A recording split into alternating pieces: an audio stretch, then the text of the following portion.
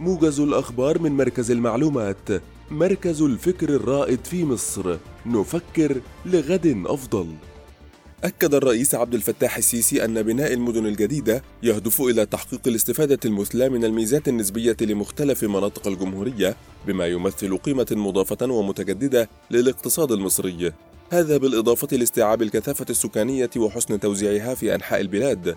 ووجه الرئيس السيسي بالعمل على الانتهاء من المشروعات الجديدة في الإطار الزمني المحدد لها، وأن تتضمن المدن الجديدة المشروعات التنموية المناسبة.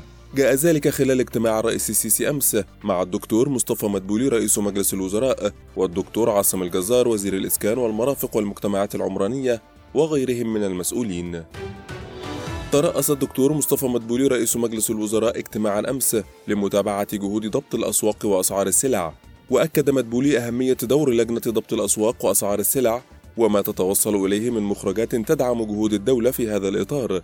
وخلال الاجتماع تم التوافق على استصدار قرار باستمرار منع تصدير محصول البصل حتى 30 من مارس المقبل. استعرض الدكتور مصطفى مدبولي رئيس مجلس الوزراء مع كينيتشيرو شيباتا الرئيس التنفيذي لشركة سوميتومو وايرنج سيستمز العالمية موقف إنشاء أكبر مصنع للشركة عالمياً، والذي بدأ إنشاؤه على مساحة 150 ألف متر في مدينة العاشر من رمضان لإنتاج وتصنيع الضفائر الكهربائية والأسلاك للسيارات والمركبات. وأشار مدبولي إلى أن المصنع الجديد كان من أوائل المشروعات التي تم منحها الرخصة الذهبية من قبل الهيئة العامة للاستثمار، موضحاً أنه كان يتابع مراحل تطور المشروع بصورة دورية. أكد المستشار أحمد بن داري مدير الجهاز التنفيذي للهيئة الوطنية للانتخابات انتظام سير العمل في معظم لجان الاقتراع الفرعية المنتشرة في عموم المحافظات. وأضاف بن داري أن العملية الانتخابية تمضي بشكل منتظم دون أي عقبات أو معوقات، وأن غرفة عمليات الهيئة الوطنية للانتخابات تلقت ما يفيد بوجود توافد وإقبال كبيرين من جانب الناخبين على المراكز الانتخابية للإدلاء بأصواتهم.